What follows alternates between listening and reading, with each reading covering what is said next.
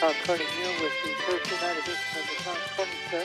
We're here every night, by the way, from 9 to 10, Monday through Friday, with a little bit of live and in real-time radio. And one of my favorite things to bring to you, which we do once or twice a month, either from the National Weather Service's Nick Petro or our longtime, our sort of personal weather guy, who started coming to us from the National Weather Service, but after he retired, at least I simply didn't want him to leave. And so he's been kind enough to continue to reappear. His name is Rod Gonski. And while he's retired, he has not taken his finger off the pulse of the weather because he works as a meteorologist in private industry now. So he's paying attention to what's going on meteorologically all the time. Rod, good evening. You're on WPTF. Good evening, Tom. How are you? I'm fine this evening. Our producer and I have been having trouble with our telephone, and I was interested to what you were going to sound like tonight, and you sound fine. So we're in good shape tonight. Great. I always like to say, how's the weather? Because that's what they said on WPTF beginning about 95 years ago, but we won't do that tonight. But there certainly is a lot, I think, to talk about. I hardly know where to go, and I'm almost wanting guidance from you, so let's do that. It's in the middle of hurricane season, so that's a good start. Okay, right. As a matter of fact, I was telling Mrs. Kearney at supper, if you think of a bell curve, we're almost to the top of the bell curve right now. Almost there. September 10th is the top of the mountain, so to speak, I guess, and it starts going down from there. But the season lasts typically from June 1st to about November 30th. And here in North Carolina, we're more apt to get a storm right around this time of year than almost any other time. But like we've had in the past, one of our most powerful hurricanes to have hit North Carolina, Hazel, was back in 1954, waited until October 15th to get up here. And we had, I think, this year predictions from all those people who predict, the various meteorologists, the National Weather Service, etc. More than active season so far, and in a sense, it has been that for us.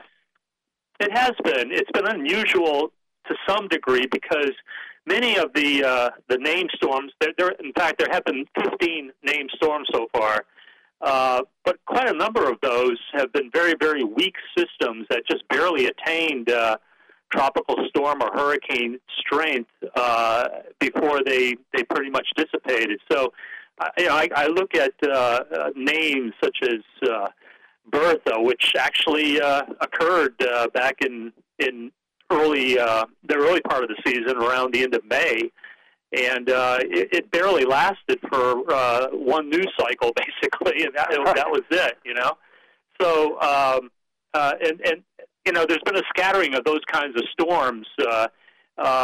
The biggest, of course, splash for the United States this year had been Laura, which hit Louisiana, and that was a Category 4. So that was a really strong storm down there, and they're still recovering from that. Fortunately, that's been the only major storm. Although Isaias that went through eastern North Carolina back in the around the turn of around August 4th, I guess it was. That did churn up some pretty good winds down there along the south coast of North Carolina, and then it went on to create a lot of havoc with winds and rain and tornadoes as you went up into the Mid-Atlantic region and into the Northeast. So that was a storm that did cause some havoc on the East Coast. I think right now, let's see if I can score some points with you. We had a named storm with the I think unusual name of Nana, which went across the Central America and has pretty much disappeared. I think it's fallen apart now. But and it was a hurricane for maybe a couple of hours. It had gotten up there to about 75 miles an hour. They measured a wind somewhere within the system just before it hit Belize, and so they called it a hurricane. But it was pretty short strip. I think it was only like a 2 or 3 day storm that it was named.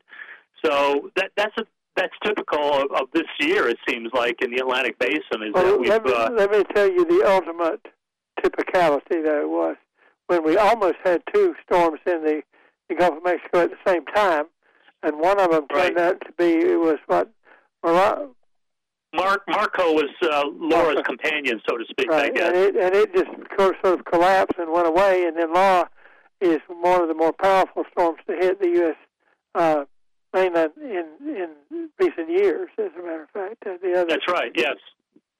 And although I think Rita, there was a storm named Rita back in 2005 that hit that same area, but it was a Category 3. And if we go all the way back, I mean, you can go to Camille back in 1969. That was a Category 5 in that same area. So, so they do occur there, and infrequently perhaps, but they can be pretty strong down there. I was trying to remember. I'm a fan of hurricanes. In fact, I'm in love with Camille. She's my favorite hurricane.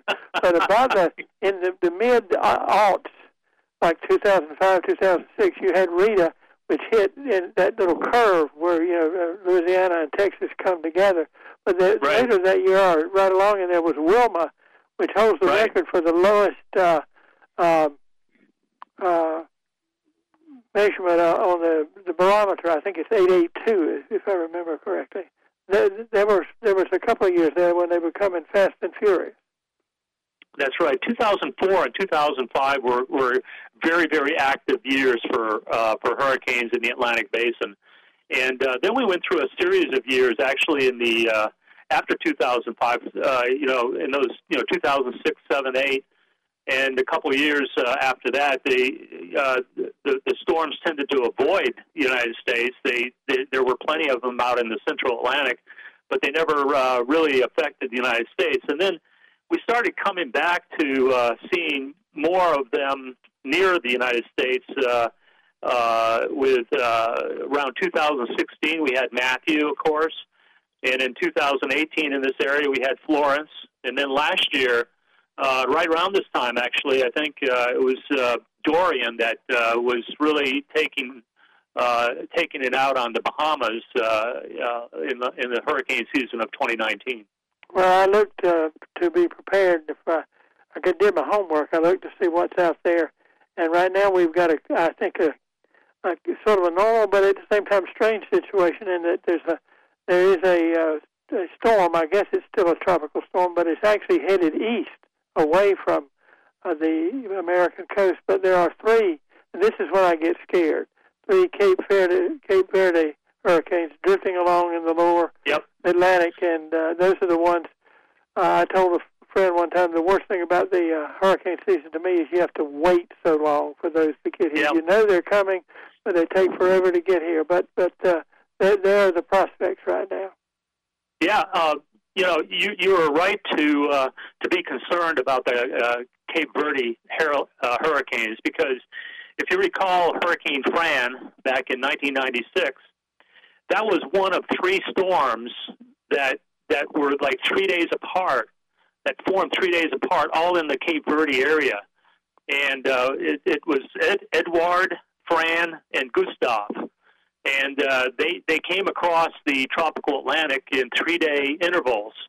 And they made, now Edouard and Gustav never really affected the United States, but Fran kept on charging to the west-northwest and eventually made a direct hit on North Carolina. And of course, that's the benchmark in recent years for the Raleigh area and the local area here in the Northeast Piedmont was Fran back in 1996 with the winds and the destruction of the oak trees and everything else that came down during that year 24 years ago. A memory of those storms was I had a friend who worked at the radio station, and he said, "Tom, you know about the weather. You keep up with this stuff." And he wanted to go to the Bahamas to gamble some. And I told him about what was stacked up out there, and he decided he didn't want to go. Right. Because we had three in a row. They can form in almost like in swarms at times, and not to be too excited, or how do you say it? Not to use too much hyperbole, but I was working on the on the 6 to 10 day outlook for the company that I'm doing work for, and I noticed that a couple of the models are painting about 3 different disturbances out in that area coming from the Cape Verde Islands. So far, it looks like the trajectories of those storms would be mainly up through the center of the Atlantic rather than coming this far west. But like you say, Tom, earlier, those Cape Verde hurricanes, sometimes they'll, if anything, they would be another 15 days away from this side of the Atlantic. But still, we've got to keep our eyes on them. And we can pray for our friend, the Bermuda High. We're going to take a break here, Rod. So okay. Our friend, the Bermuda High, to stay in place and guide them out to the middle of the Atlantic. We're talking about hurricanes. We're talking about the weather because we're just about in the middle of the hurricane season. In fact, not quite to the middle where the top of the bell curve is. Rod Gonski, our meteorologist and visitor regularly since the early 1990s, is with us tonight. And I always enjoy when he comes because I find out a lot about the weather. And maybe I can get him to, I don't know if I pronounced this word right, but Derosha, or get him to talk about the winds of the midland of America and to tell us just exactly what's going on in California, if we have time tonight.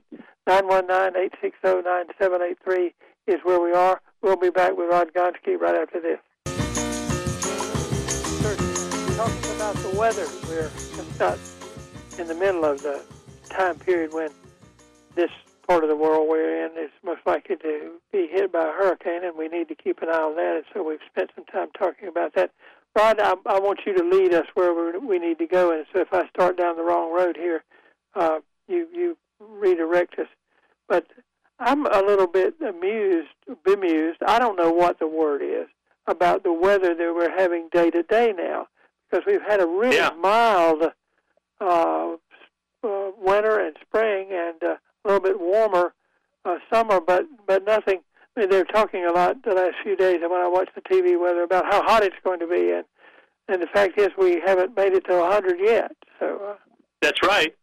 All summer long, I think our highest, at least as measured by the Raleigh-Durham airport thermometer, has been about 97 degrees. So we've not had a triple-digit day yet. However, the humidity has been just over the top. I mean, the measurement that we use for humidity amongst the meteorologists is the dew point.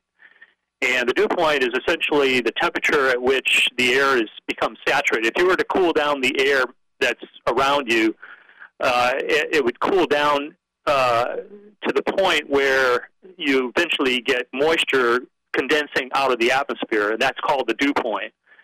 And when you have dew points in the 70s, it's pretty oppressive.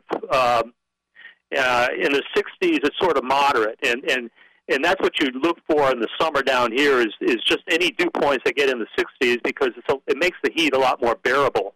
But this summer, it's the 60s dew points have been few and far between. It's been mostly 70s, and the temperatures have been warmer than normal, but not because of the maximum temperatures during the daytime. It's been because the temperatures have not cooled down at night, and that's because the dew points have been so high. So the temperatures get down to where the moisture creates dew, and they don't go any lower than that. They just stay right there. And just the other day I was outside. Well, it was actually yesterday, and it was oppressive because the dew points had climbed into the mid to upper 70s. And for dew points to be in the upper 70s in this area is very unusual, in my experience anyways, and I've been here for quite a number of years. The dew points, in fact, when they get into the mid to upper 70s, is more like the Gulf Coast around New Orleans in that area. So anybody that's from New Orleans in this area, they probably are saying, "Oh, what's wrong with that?" But here in central North Carolina, a dew point of 78 or 79 is very oppressive and can really zap your energy, I'll tell you, when you're outside. Well, we used to have a friend who lived in Phoenix or Tempe or someplace in, that part of the world, and we picked her up at the airport one day, and she had gotten on the airplane. It was 118 in Phoenix, But when she got to Raleigh, it was only 98, but the other number was 98 too, and so she was ready to get back on the. She was ready to get back on the plane. It was relative humidity instead of dew point, but you know what I mean. Yeah. So the so-called heat index is a combination of the temperature and the humidity. So when announcers of the weather on radio, TV, or whatever talk about the heat index or the what do they call it, the way it feels, I guess. That is what the combination index is a combination of humidity and the temperature itself. But one other factor I'm really sorry they don't include in an index is whether or not the air is moving. And it can make all the difference in the world if you're outside and it's just still versus if you actually have a nice breeze blowing to make it feel a lot more comfortable. And people down further south, down into Florida, they may have the heat and humidity, but they also have the trade winds there because that Bermuda high that you mentioned earlier in the program produces an easterly wind that pretty much continues, day and night down there and down in the Caribbean. So it makes it feel a lot better, even though the humidity is high. Being from eastern North Carolina and not living in a house that had air conditioning in it when I was small, I can tell you that shade and a breeze are much underestimated in their value to you. If you can get either one or both of those, it sure does help a lot. Oh, it does. And, so many houses down here, historically have had, were designed to pick up the breeze. Like the, houses at the coast, the older houses had ways in which the breeze could go through the entire house and was opened up. Nowadays, everybody's so geared to air conditioning, they tend to make their windows very small and closed up. But the old-style houses all, try to take advantage of the natural convection process that takes place with the breeze going through the house. And you had those old high ceilings, too, and some of the farmhouses of the less well-off, the breezes actually went under their house because they didn't have a foundation circling it, and it was really nice in the summer, but it proved kind of hard to heat in the wintertime. Yeah, that's right. It's one or the other. But I liked your comparison early to New Orleans, and the other place that I think of naturally is Houston, Texas, which is a place. Absolutely. Well, yeah, it's not far away, and it's on the Gulf Coast, pretty much. Yeah. Houston and so on. Well, we've covered a couple of things now, and we're coming up on a chance to check the news here. Can we talk for a moment about the weather in the rest of the country? And I mentioned the word. It's the Spanish word for the straight line winds that blow, vast distances. Yeah, you mentioned it earlier, and they had an incident like that a couple weeks ago up in the Great Lakes region in upper Midwest. It's called a derecho. Yeah, derecho, right. That was the new word that I learned, but apparently it's fairly strong straight line winds that move over a great amount of territory. I mean, hundreds of miles. Yes. To get out of it. Yes, and actually it's very much like a squall line, but it's a very intense squall line. So it starts off with a line of thunderstorms.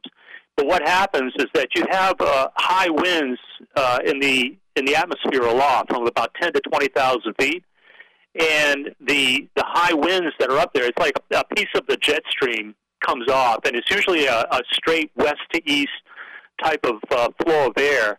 And that high momentum air gets bent down on the back sides of the thunderstorms. The thunderstorms are producing downdrafts on the back side, and they pull that air in, and it just feeds on itself and keeps rolling eastward. And some of these derechos, yes? I want you to stop for just a second so we can check the news, and you can come back and let this wind blow in just a couple of minutes, okay?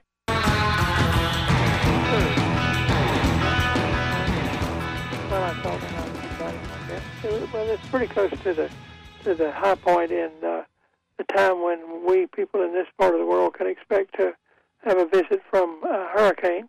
And so the good guy to get is our weather guy, our meteorologist for a long, long time, Mr. Rod Konski, who was with the National Weather Service for Ron, I'm going to try it. 34 years. Yeah, I started in 1974, so that's about 46 years ago, I guess. Yeah, but you were. I know you were visiting us in the 1990s. So we go back at least 25 years. Yeah. You had the job that Nick Petro has now, and there've been a couple of people in between. But I just didn't want you to leave when you retired, and of course you work with meteorology and private industry now. I interrupted you while you were talking about the winds and the plains, and you know there are a lot of interesting things that happen on the eastern slope of the Rockies, Chinook winds and things like that. We ought to just kind of talk generally about that because there are times when the temperature will drop like many degrees in a short period of time, and the wind will have an increase in speed because of that. Tom, it's interesting you bring that up because one of the things I was going to mention was what is apt to be a very extreme weather event going on in the eastern part or the east slopes of the Rocky Mountains. And if anybody knows anybody in Denver or is going to Denver by any chance, there's going to be some extreme changes going on there on Monday and Tuesday of this coming week. It's been pretty warm out there, but and it's going to be, well, it's predicted to be about 90 degrees on Monday, but by Tuesday, the high temperature on Tuesday is apt to be 43. Whoa! And then it probably will get to near freezing by Tuesday night. So you talk about extremes in weather. I was just highlighting that for clients today, as a matter of fact, because it's just a very unusual event. This is September 4th coming up, September 5th, early September now. And the temperatures, like I said, were in the 80s and 90s, and they're going to be there, in Denver right until Monday. And then they're going to have a very strong front come down from the north with very gusty winds, and the temperatures are going to cool off more than 50 degrees within a 24-hour period. So that could really cause a lot of havoc for anybody out there if they're not prepared for that kind of a wind chill suddenly. And so I'm glad you brought that up, Tom. It's those kinds of extremes can occur east of the Rockies in the high plains area and in the Rockies themselves, and we're going to be witnessing one of those in just a few days. So keep your eyes and ears out for the weather reports that come from that area. I guess I'm beginning, my lessons have been so good from you and Nick and other people that I'm beginning to be able to read your minds now. It's amazing. I'm just looking up is what it is. Well, I always like to get a kind of a full picture of things, and I don't know what observations you may have, but let's go over that next group of mountains to the west of Sierra Nevada and whatever, and talk about what is happening in California. One of the news items earlier was they've gotten to the point now that they may be able, that this things are serious enough with the fires that you may not be able to get fire insurance in California for a while. And, yeah, there's a whole range of problems out there, but about 2.5 weeks ago, they had a series of what we call dry lightning events. Yeah. And, this time of year is always dry in California because they have a Mediterranean climate, essentially, which means that they get their rain in winter and early spring.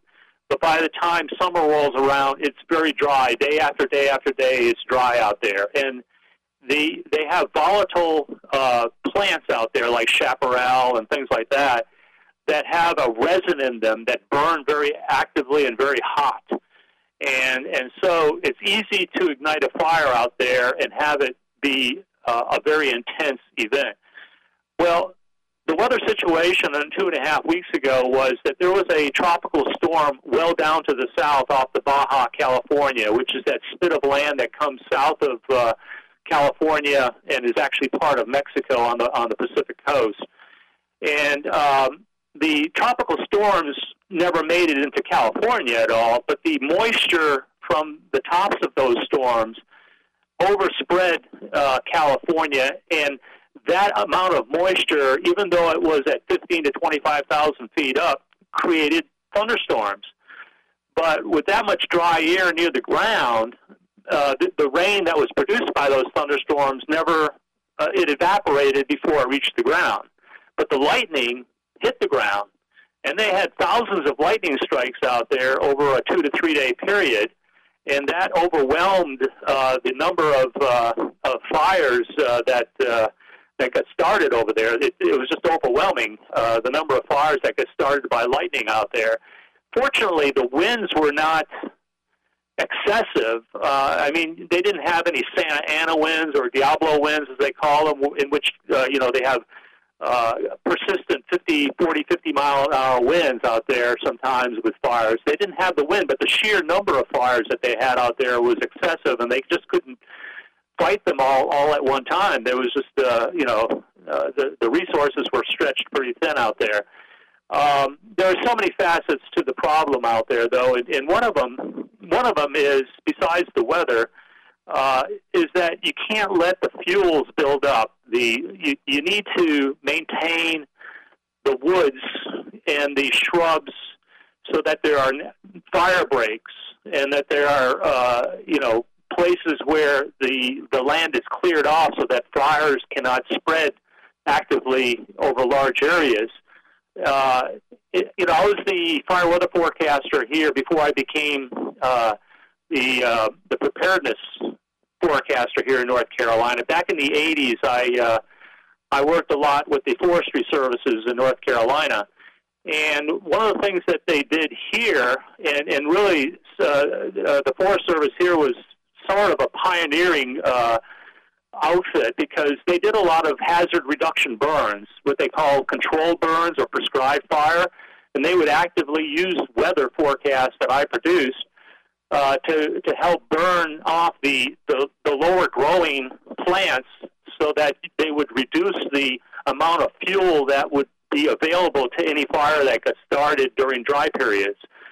So they carefully manage the forest here, and I think that's what's needed in many other parts of the country.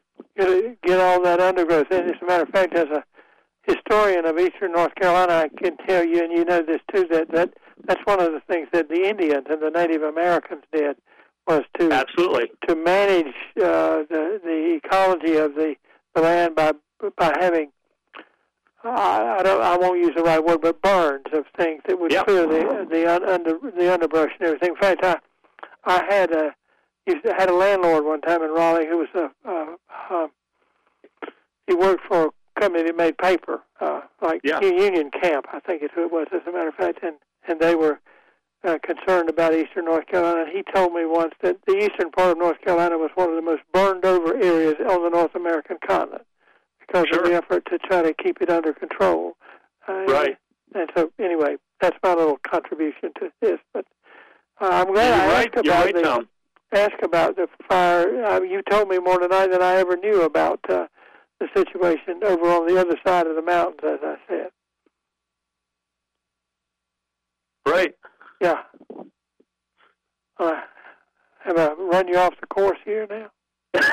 No, I'm not sure. Was there a question there? No, there was not a question. I'm sorry. I was speaking in a kind of broken fashion, but I know that several years ago there was a political thing kind of over the question of whether the Forest Service was doing the right thing by trying to control the or not control, or not getting rid of the fire. I think the particular fires that caused this were in New Mexico. At that particular time, that what needs to be done in California perhaps needed to be done there. And I did want to mention one other thing, is I think we got a new record for the lowest temperature in the United States, in the history of the United States, and maybe on the Earth's surface at Death Valley. Well, I think the Death Valley temperature 134 back in the 1930s, I think. Yeah, they used to have one at someplace called Greenland Ranch, I believe, that was supposed to be. And for a long time, the lowest surface temperature in the world was supposed to have been recorded in Libya, but they finally decided that was not recorded under any certifiable processes, or where you could compare it to anything. But anyway, I did seem to get that idea that it was really very hot out there. It was pretty hot out there, and they're below sea level, Tom, out there. So you have the weight of the air, which is greater because you have greater depth of the air there, where the sea level is below sea, or where the elevation is below sea level, and so that added compression adds to the heat at the surface. So it's an unusual area, and it's very susceptible to extreme temperatures. One thing you did mention, though, about new records and events that are unprecedented. Well, there's another side to that, and that is there have never been as many ways of observing weather or other aspects of the atmosphere around the world like it is today. I mean, you have constant satellite measurements, constant radar. You have temperatures and rain gauges in many more places being taken by many more people than ever before. And, years ago, you would have great gaps in the data, and you may have had temperatures that were higher or lower in between the stations that were measuring it, but you would never know about it. Nowadays, the chances of knowing every inch of the territory practically is a lot better than it ever has been before. So the Earth is being monitored in great detail like we've never had before. So we're apt to be seeing things that we've never seen before. And so to have a record in one spot is not that unusual, and I would expect that we're going to see a lot more of that because of the fine detail that we're able to measure what's going on around us. I read an article somewhere. It was a brief article, but it said that one of the things that had been suggested is to have weather-type measuring instruments on all automobiles, so you'd be collecting information from all those sites, and that would be exactly what you just suggested, a lot more information. That plus, people having smartphones with apps that can measure things like atmospheric pressure, too. I've heard about that. Okay. Well, we need to take one more break, and then we come back. Can we turn around and go back to the beginning of the show and talk a little bit about hurricanes and what may be coming our way? Okay? Okay. Rod Gonski, our meteorologist. I'm having fun tonight. This is one of the better shows we've had lately, and we'll have some more of it right after this.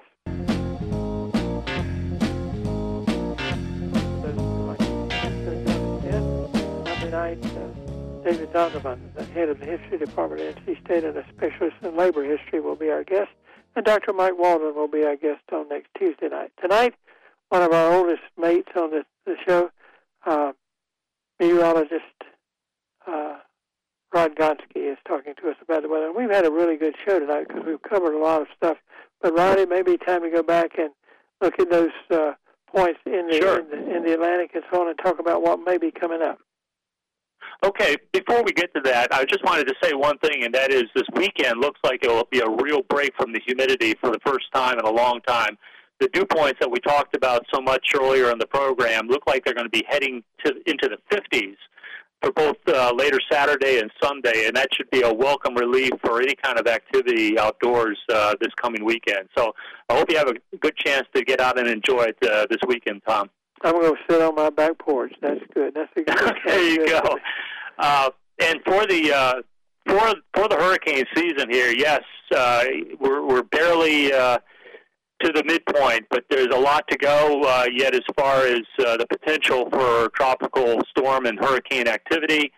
We talked, looking at the climatological situation, the so-called La Nina, which is that oscillation that goes on in the Pacific Ocean that can control weather events in a lot of parts of the world. We're looking at a full-fledged La Nina out there, and when you have a La Nina in the Pacific, it actually affects the numbers of hurricanes that can form in the Atlantic and and that is supporting the idea that it's going to continue to be an active season across the Atlantic.